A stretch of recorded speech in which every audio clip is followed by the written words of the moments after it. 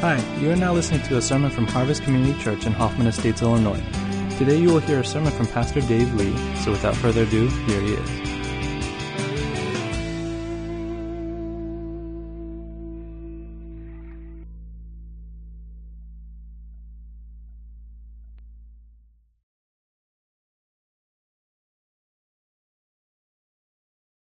All right. Well, if you are new to our church, my name is Dave. It is my privilege to serve here as lead pastor. And we've been working our way through a series on the Gospel of John. And this is a message, a passage that I was really looking forward to. And then I began my study this week, and I was just overwhelmed. I don't think I'm going to be able to share even a fraction of the good stuff that is just in this very rich prayer of Jesus. I'm going to make an attempt to highlight a few things that I think are really important for us to hear from this prayer. And I want to start with this. The title of the message is The Prayer of Jesus. And you'll understand in a second why I called it that. Back in the year 2000, did I lose something here? Thanks. Back in the year 2000, a man named Bruce Wilkinson released a book called The Prayer of Jabez. Any of you guys remember this book? Some of you read it, and so I'm not going to share my personal feelings about the book, but it was a little book, tiny thing, 62 pages. That's like a bathroom read, if you're a fast reader. And it was based entirely on two obscure verses buried in a long genealogy record of Israel. From 1 Chronicles chapter 4, verses 9 to 10, here are the verses. It says, "There was a man named Jabez who was more honorable than any of his brothers. His mother named him Jabez, which means affliction in Hebrew, because his birth had been so painful. He was the one who prayed to the God of Israel, 'Oh, that you would bless me and expand my territory. Please be with me in all that I do, and keep me from all trouble and pain.' And God granted him his request." It's not the worst prayer in the world. I mean, you can see why that book went on to sell more than 9 million copies. I think that's a prayer that just about every American Christian would like to lift up and hear answered, right? I mean, that's the kind of prayer that is in a lot of our hearts. I would love for my territory to expand, for God to bless me and be with me in everything I do, and along the way, just to keep all pain and trouble away from me. And so that book and that prayer took the nation by storm. It led to at least a half dozen derivative books, a line of jewelry and merchandise. People just loved the prayer of Jabez. A little less known, I think, is the prayer of Jesus. Now, the New Testament records that Jesus prayed a lot. It often says he retreated away to pray, but no one with a microphone or a tape recorder eavesdropped on the prayer. So we don't have a whole lot of Jesus' prayers actually recorded for us word for word. There are a few. One of the most famous prayers that Jesus taught is called the Lord's Prayer. You guys know the Lord's Prayer, right? Our Father who art in heaven. It should really be renamed the Disciples' Prayer, because it wasn't so much a prayer of Jesus as his attempt to teach us as disciples how to pray to God. He was teaching us to pray, so I really wish we would just rename it the Disciples' Prayer rather than the Lord's Prayer. But this, John chapter 17, records, in fact, an actual prayer of Jesus, and it's the longest prayer of Jesus recorded in Scripture. And it takes place at a very critical time in Jesus' life and gives us a very important window into the heart of Jesus. You learn a lot about a person when you eavesdrop on their prayers. Now, I'm not saying eavesdrop like be sneaky. You shouldn't do that to people. But when you hear another person pray to God out of their own heart, choosing their own words, you learn quite a lot about them. I think even that if a family prays together, if a couple prays together, you draw closer because you see something about the depths of that person's heart when you hear them pray. So in this prayer, and this is a prayer with which Jesus ended what is often known as the farewell discourse or the upper room discourse. Discourse really just means extended teaching an address, if you will. And this is the last teaching Jesus gave over a dinner table to his closest friends and followers. He knew that his time on the earth was coming to a close, that he was about to face the horror of crucifixion, and that soon he would be taken up to heaven and no longer be with them. You know that feeling when someone you care about, you're either going to see them leave or you're going to leave them. You know the heaviness of that.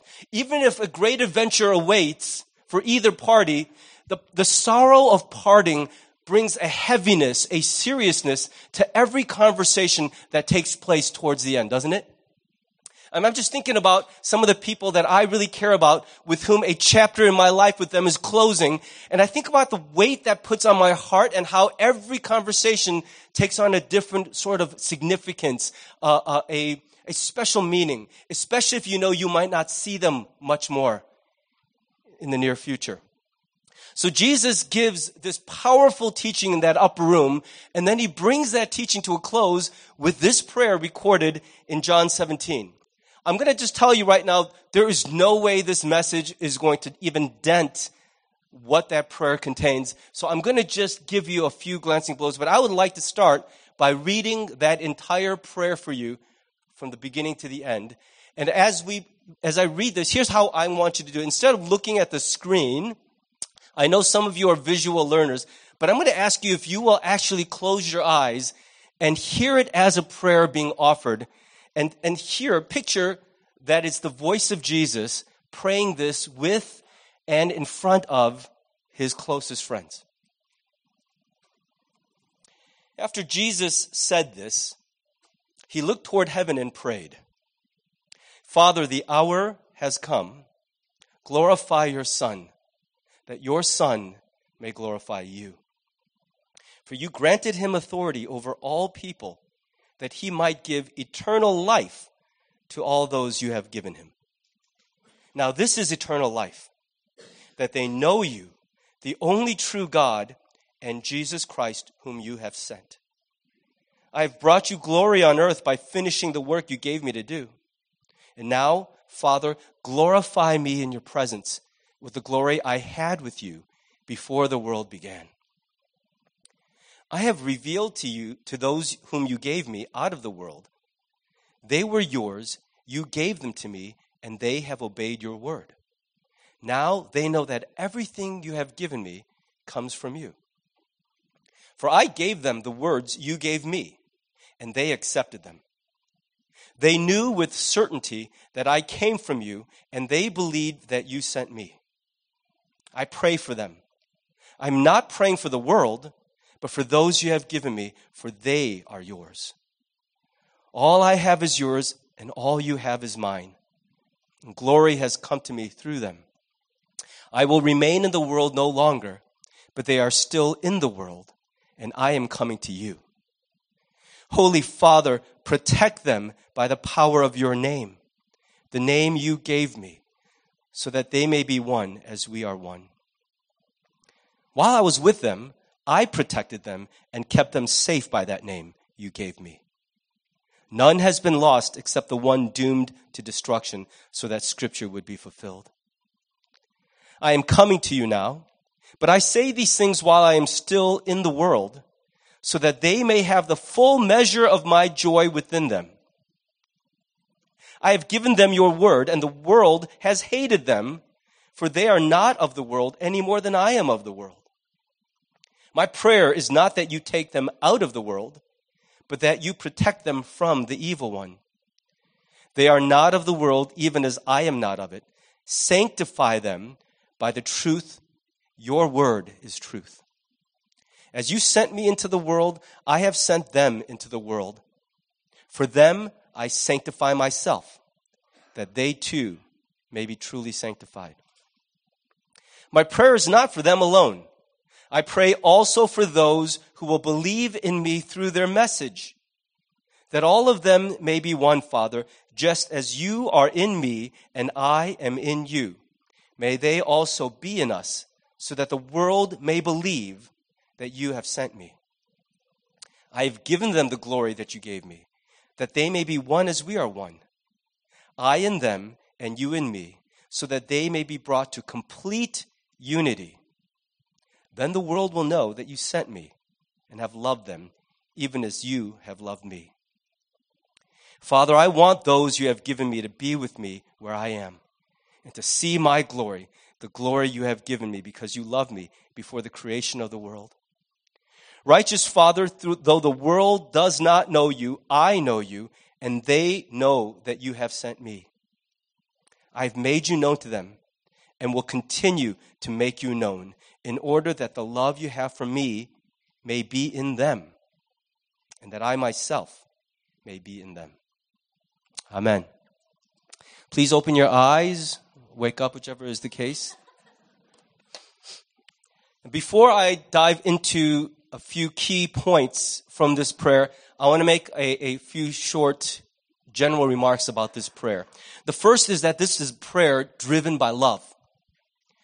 It's remarkable to me that Jesus is on the eve of, or on the cusp of, his crucifixion, a horrific event. If you've ever had a bad day coming, looming over your head, a certainty that was headed for you and you couldn't avoid it, you know what that feels like and how it obsesses you, how it defines everything you pray about. When you have a dread hanging over you in the future, what do you find yourself praying?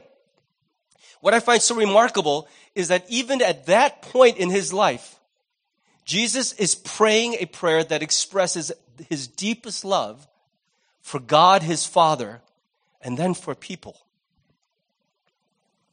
Later on in the garden, he's going to pray for his own heart. That's not something we're supposed to avoid. You're not supposed to be so selfless that you disappear, but it's okay to pray for your own agony, your own struggle. But it's remarkable that in this amazing prayer, so much of it is not for himself, but for those he loves, his Father, and all his people. And the second is this. Because of what Jesus says in verse 20, that he's not just praying for his immediate disciples, the 12, really the 11 plus the one who would betray him. He's praying for them right now because he is about to physically leave them. But in verse 20, he says, I'm not just praying for them. They're not the only ones I have in mind as I pray this. I'm thinking of all those who will hear their message and join them, become part of that same family because of their message. I think that appropriately extends to us. That it's not just a prayer for the 12, but it's also a prayer that can be extended to us. And it's about us. We're caught up in the things that Jesus prayed. And so I'm going to approach the prayer that way, that it's not just for the 12, but it is also meant for us. I want to point out several things that Jesus prays for on our behalf. And the first is that Jesus prays for our protection. Now, some of you are very security-minded, and protection is a very important word to you. You only need protection if there's threat or if there's opposition. And the truth is, there really is a lot of opposition. Jesus knew that he would be leaving them soon. He says, I'm going to be in the world no longer, but they're going to have to stay. There are days when I wish I could just be done here and be with God and all the drama, all the mess of this place will be left behind. I'm not saying that I want to end my own life. I'm saying there are days when I long for the next world, not this one. That this world sometimes wearies me. And he knew that we would have to stay behind and he would go back to his Father. And when he was with them, he protected them. He kept them safe. You know that feeling when there are threats all around you, but someone mightier than you is near you, and you just sort of follow along on their coattails? It's a comforting feeling. It produces a lot of security. And he knew that he was going to withdraw that protection. And so he cries out to his Father, please watch over them. You know what this emotionally reminds me of is every parent who's ever dropped off their child at college for the first day.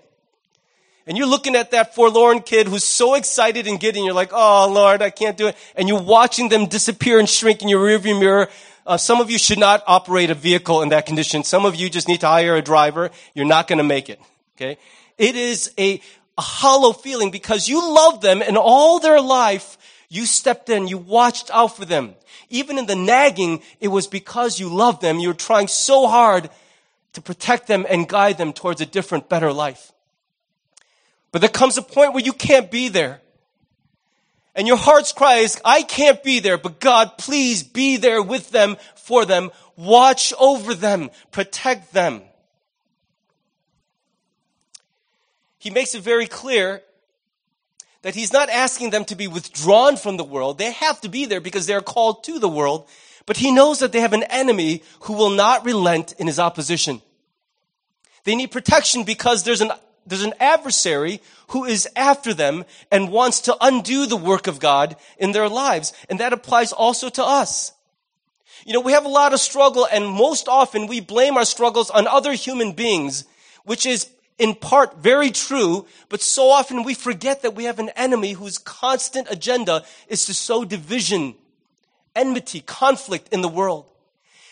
God's agenda is always reconciliation, healing, unity. That's what he's after. And every time we see that work threatened or undone in a marriage, in a family, in a friendship, in a workplace, in a neighborhood, even in a nation, every time we see that unity, that peace, that harmony disrupted, it is not the work of God. It's always at the heart, the agenda of the enemy. Whether he's directly responsible or we're cooperating with him, he delights every time human things break apart and people are at each other's throats. He knew that often the enemy would do a full frontal assault. Those are not as hard to resist because you could see them coming. But the harder attack to resist, whether it's in the military or in spiritual warfare, is the sneak attack that comes from the flank. The one that gets you not where you're looking, but from behind. Guards on the parapet of a secure castle wall always look out of the castle at the enemy outside the gates. But some of the greatest turnaround victories in military history happen when someone climbed a wall or burrowed under a tunnel and attacked from behind those guards on the wall. I think what Jesus is indicating here is that one of the great ways that the enemy would continue to attack his disciples when he was gone is through the opposition of others. Earlier, and by the way, notice these words. Several times he repeats this. They are not of this world. Here's what he's saying. They used to be of this world. We all were. We were all cut from the same cloth as everybody else. None of us was born Christian. None of us was born aware of knowing God, trusting him for anything. We were all born in our sin, rebellious against God, in love with ourselves, willing to hurt anybody for any reason if we could gain. That was the heart of humanity that we were born with.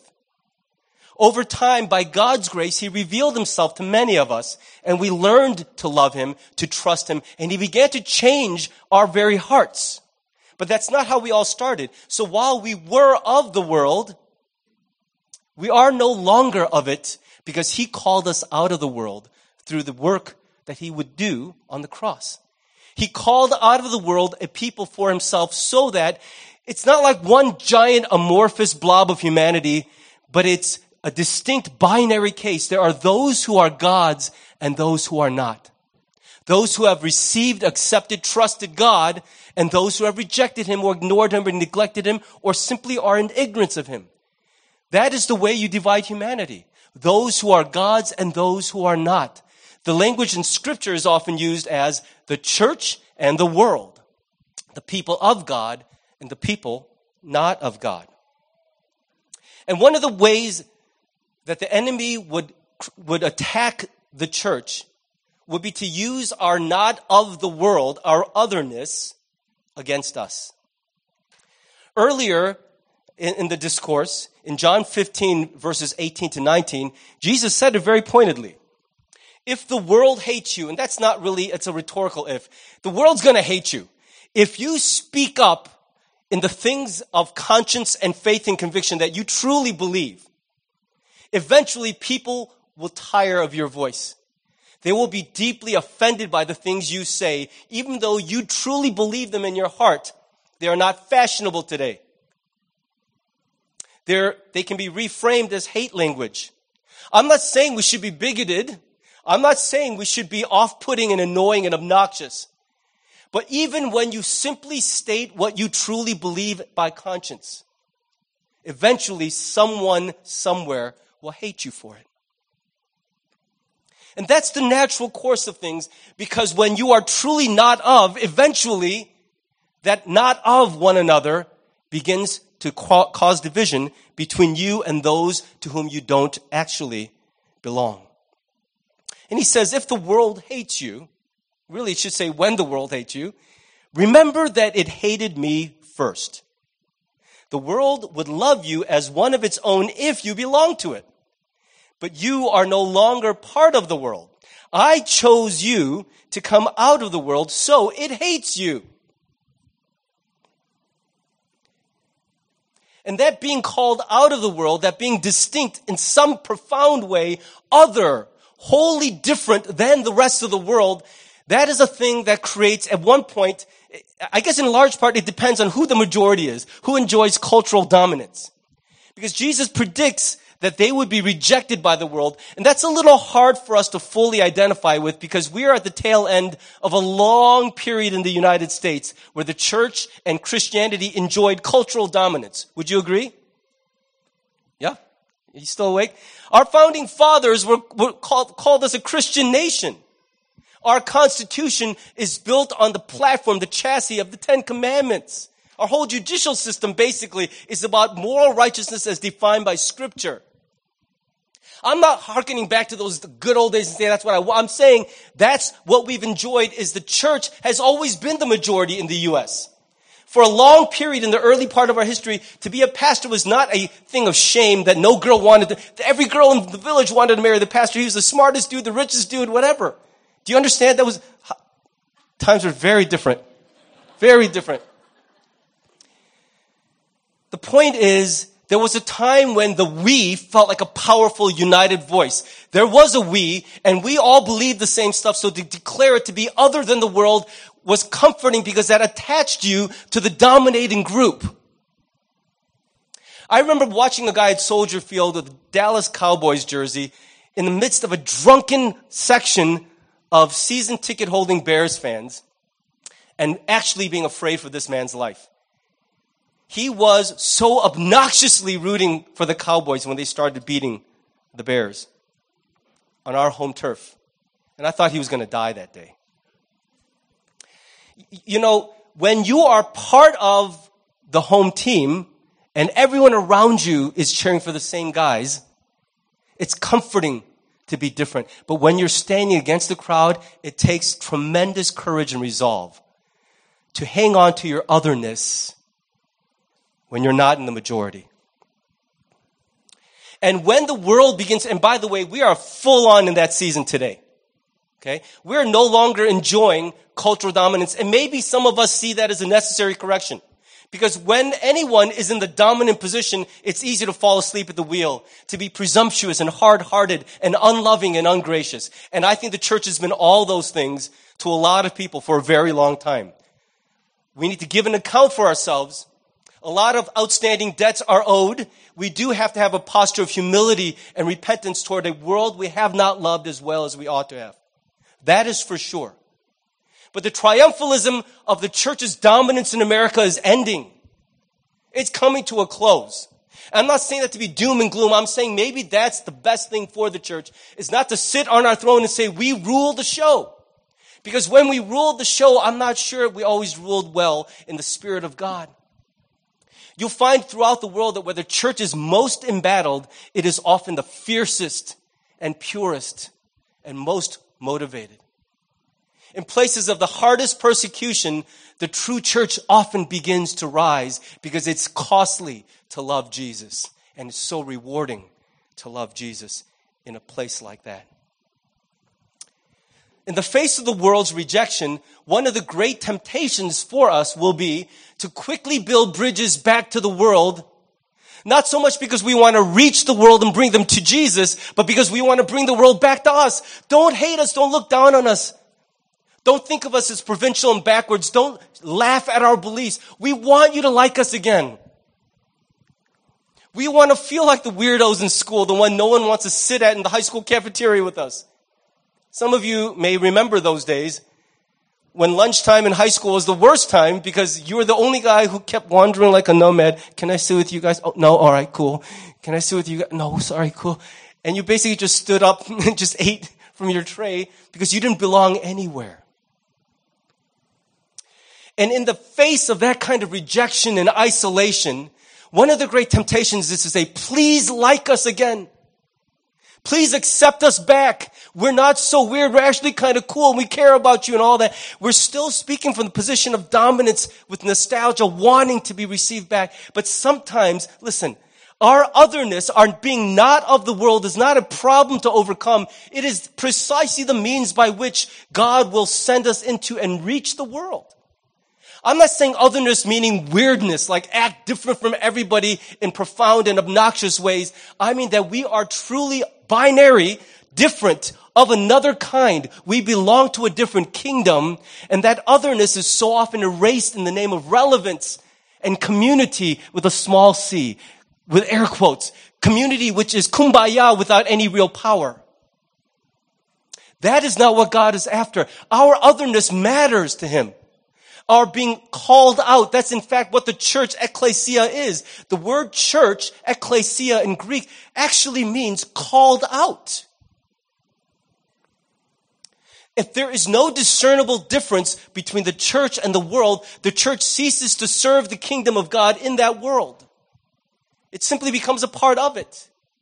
I'm not speaking about social engagement. Don't hear me the wrong way. I'm not saying, ew, let's be in our little enclaves and wear strange hats and all that.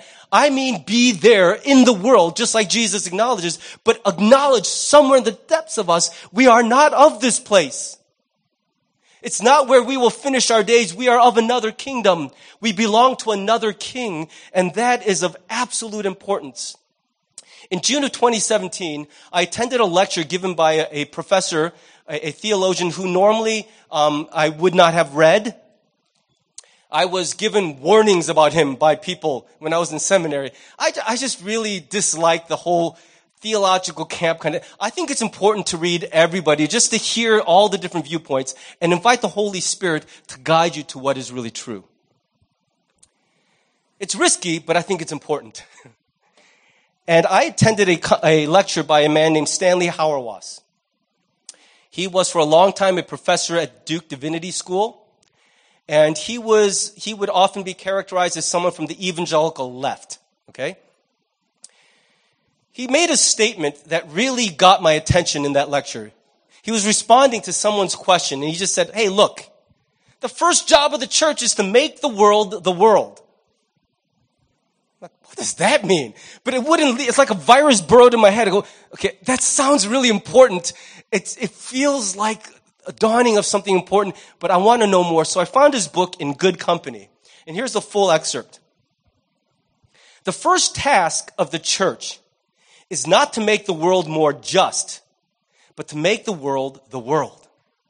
For the world can only know that it is the world through its contrast with the church that rightly knows the joy of worshiping the true God. You know, we speak so much of getting out there, being among the people, but the part of the guidance I think is lacking in the church today is when you're out there among the people, in what context, under what orders are you out there?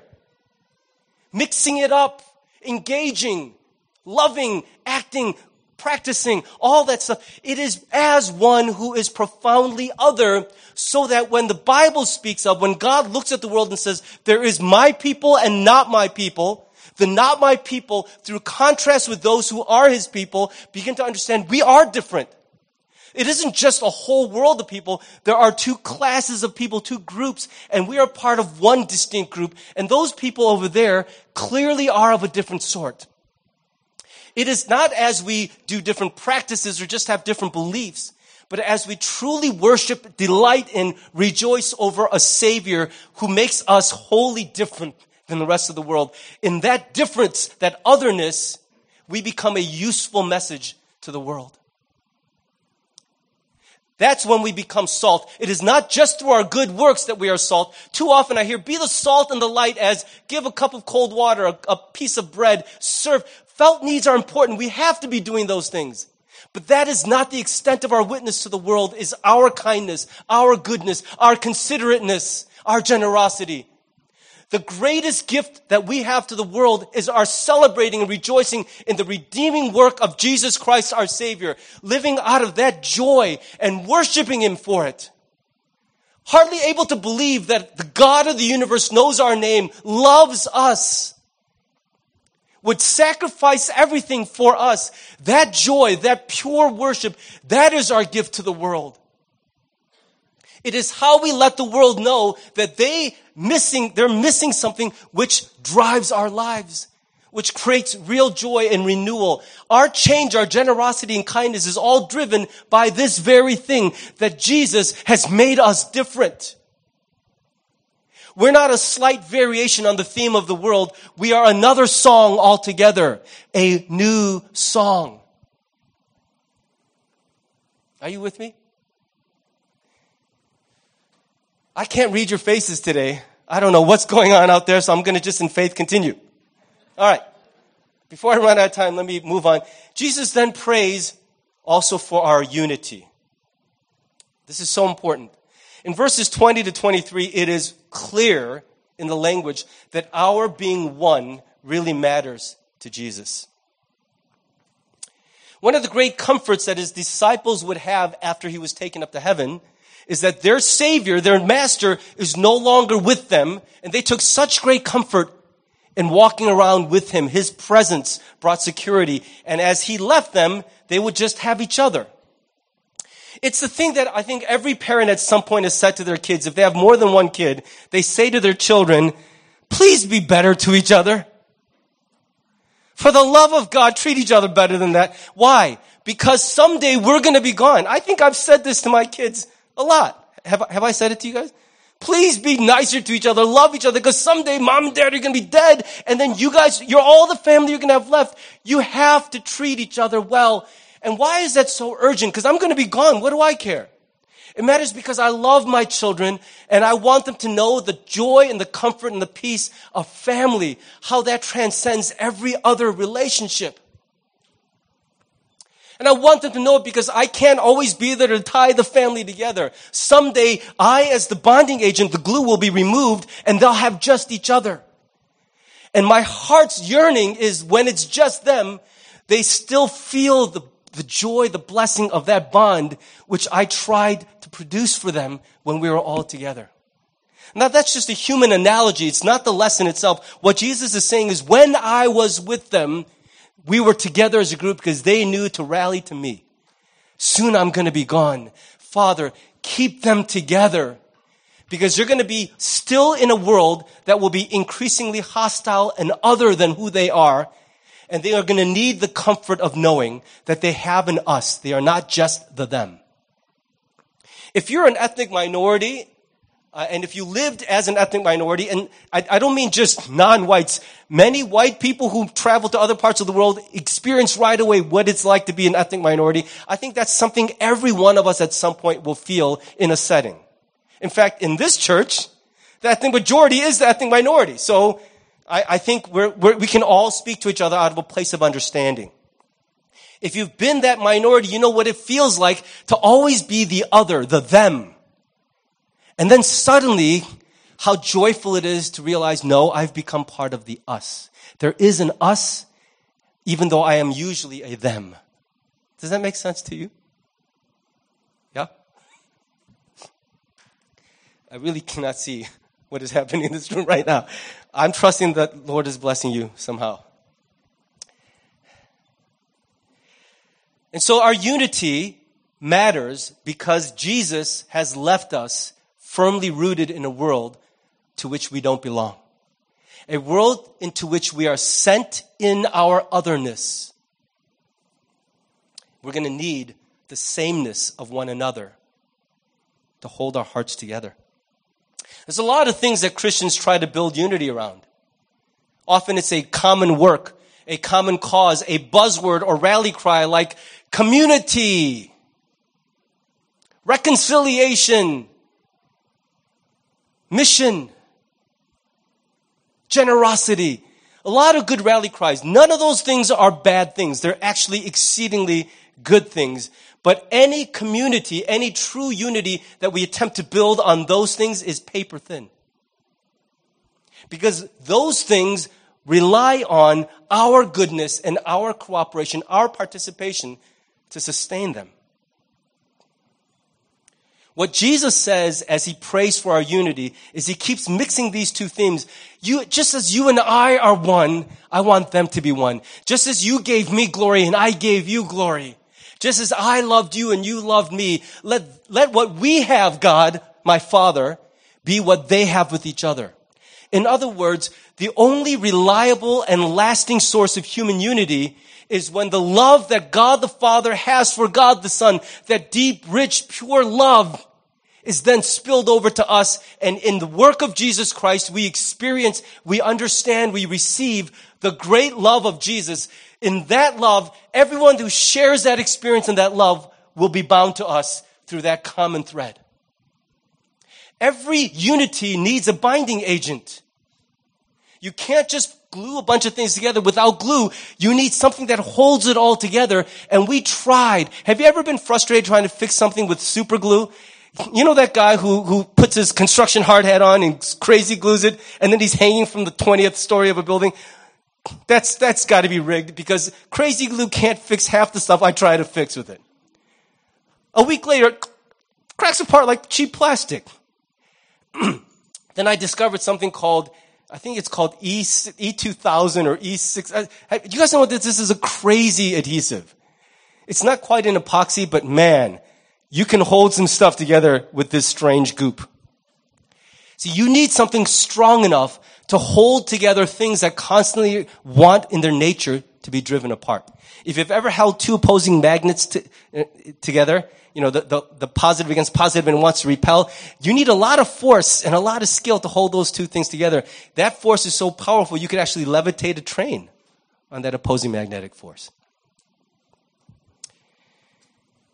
We need someone and something strong enough to hold us together, because our nature drives us apart, and our enemy drives us apart, and our context drives us apart. We will never run out of reasons to be annoyed with each other, to be sick of each other, whether it's family, friendship, company, church.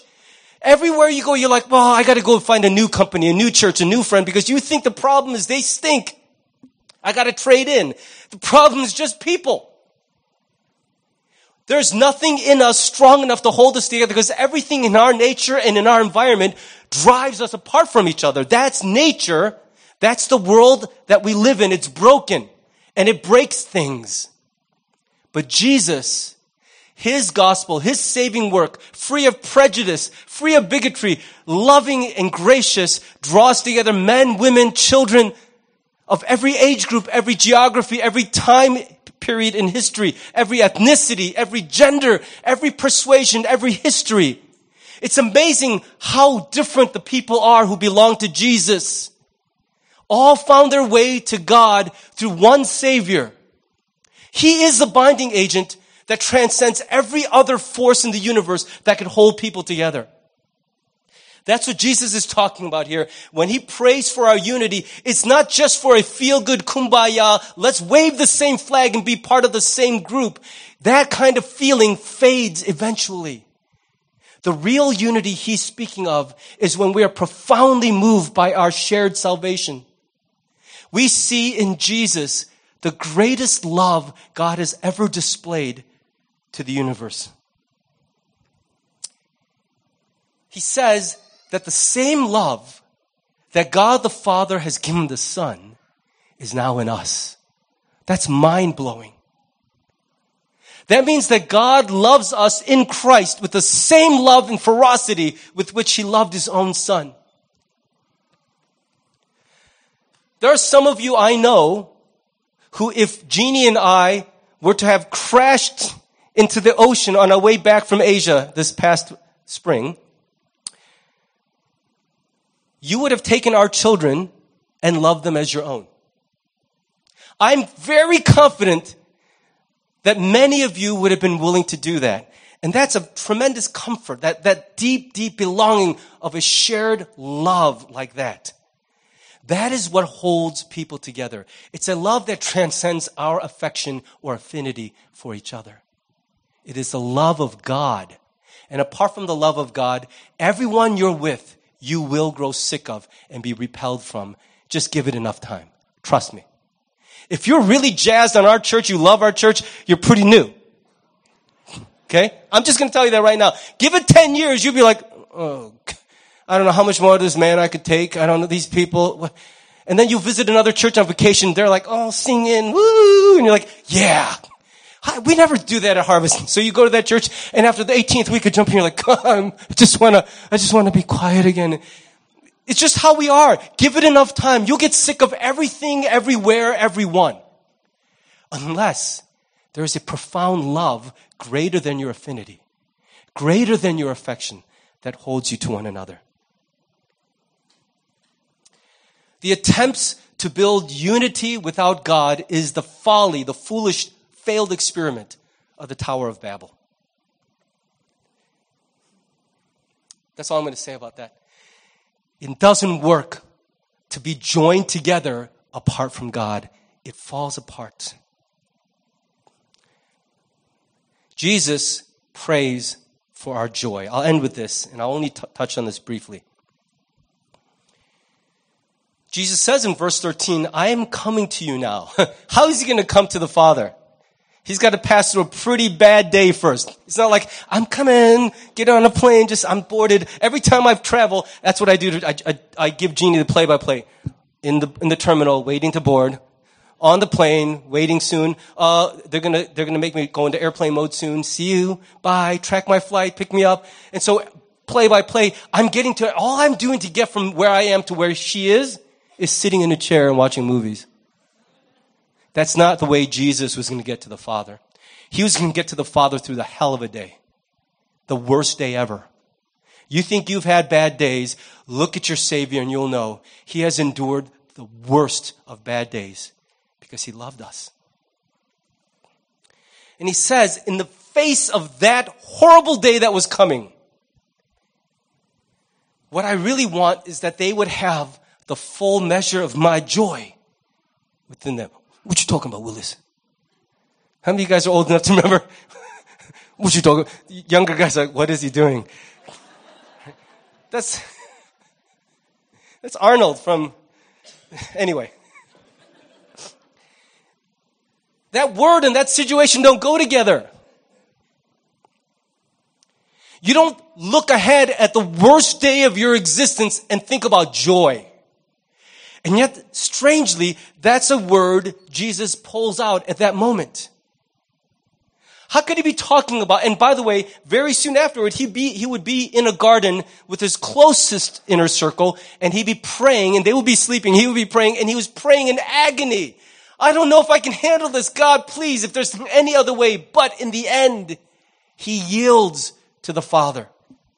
He was wrestling through, struggling through, so it wasn't all happiness. It wasn't giddiness, but there was a real joy that drove him to the cross. The writer of Hebrews makes that clear. Such a weird sentence. For the joy set before him, he endured the cross, scorning its shame, and sat down at the right hand of the throne of God. I want to end by sharing how joy is part of the whole idea of the suffering of the cross. And how when Jesus prays that we would have the full measure of his joy, it's not the joy of, man, isn't my life awesome? Doesn't God answer all my prayers? Maybe it's like this, and I don't want to be ungenerous, uncourteous, but maybe it's like this. Our joy comes when the prayer of Jabez gets answered. My territory is expanded, and God is with me everywhere, and all the trouble and pain are just bouncing off me. Like I'm Superman and they're bullets. No. The real joy Jesus is talking about is still fully experienced in the face of the looming cross. Here's two things I think he means by that joy. One is he had joy because he had anticipation over how happy his Father was going to be when he obeyed him. Some of us have a very difficult relationship with our father, so delighting our human fathers is not something that's strongly motivating. We don't want to do things for a human father who failed us, disappointed us. It's hard to do that. I had an awesome human father. It's hard for me to describe in words how deeply I love and respect my dad. And I'm going to get a chance soon to express that because after nearly 55 years, I think, in medical practice, my dad's going to retire this May. Probably to the relief of some patients because I think he is getting up there in years. But he's going to stop doing medicine and he's going to rest finally. So in May, my brother and I, we're meeting tomorrow to plan my dad's retirement party. And I am giddy with anticipation. I'm super excited about this brunch I'm going to have with my brother tomorrow because I cannot wait to put together a really awesome, meaningful party that will celebrate my dad because he has meant so much to me.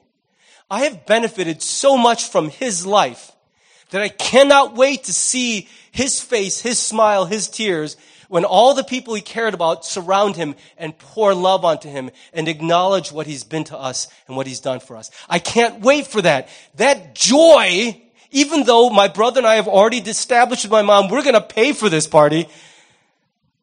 That's not the joy. I promise you.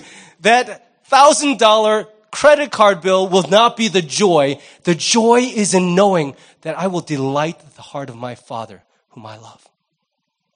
That was a big part of what drove Jesus to the cross. It wasn't just his love for us, though we'd like to imagine we were first and foremost. You know that one song, like a rose, you know that one, right? I wish we would stop singing that song actually because I don't know if I agree with it. It says, you took the cross and thought of me above all. I don't think that's really right. He did think of us a lot. It was a huge part of why he went to the cross. I love how D.A. Carson puts it. I couldn't put it better myself, so I'll just read it. When Jesus found himself in agony in Gethsemane, he did not finally resolve to go through with the plan of redemption by saying, this is awful, but I love those sinners so much I'll go to the cross for them. But he said, not my will, but yours be done. In other words, the dominating motive that drove him onward to perfect obedience was his resolution out of his love for his Father to be at one with the Father's will. Though we poor sinners are unfathomably rich beneficiaries of God's plan of redemption, we are not at the center of everything. At the center was the love of the Father for the Son and the love of the Son for the Father. That doesn't mean the Father and the Son did not love us very much. John 3:16 clearly says, God so loved the world that all this happened. But what drove Jesus to the cross, even before it was his love for us, was his great love for his Father. His deep desire and commitment to do whatever he could to please his Father. I don't know if you've ever felt like that for your dad, but I can tell you we can and we're invited to. It's our privilege to feel that way for our Heavenly Father even now. It's one of the joys of being Christian is that we get to be giddy with anticipation over how happy God is going to be as we pour our lives out for him. And then a close second is that he knew the glory of what he was going to do would bring about the salvation of billions. Billions. First comes a love for his Father. Then comes tremendous love for the world. That order matters. And one of the things he's praying for you and me today is that we would know this joy of just, I can't wait to make my Heavenly Father happy. Whatever it costs me, however much work it takes, if I could just see his smile of approval over me at what I've done for his sake, that joy allows us to bear any weight and any cost. That's a big part of the joy of being a Christian. And then comes the joy of seeing how God takes that obedience and touches the lives of many through what we do. I think we've often put the cart before the horse, and we're so driven by a desire to touch people and then maybe to bless God afterwards. It's got to be the other way around. We are most reliably driven by a fierce love for God, which then leads us to a fierce love for people.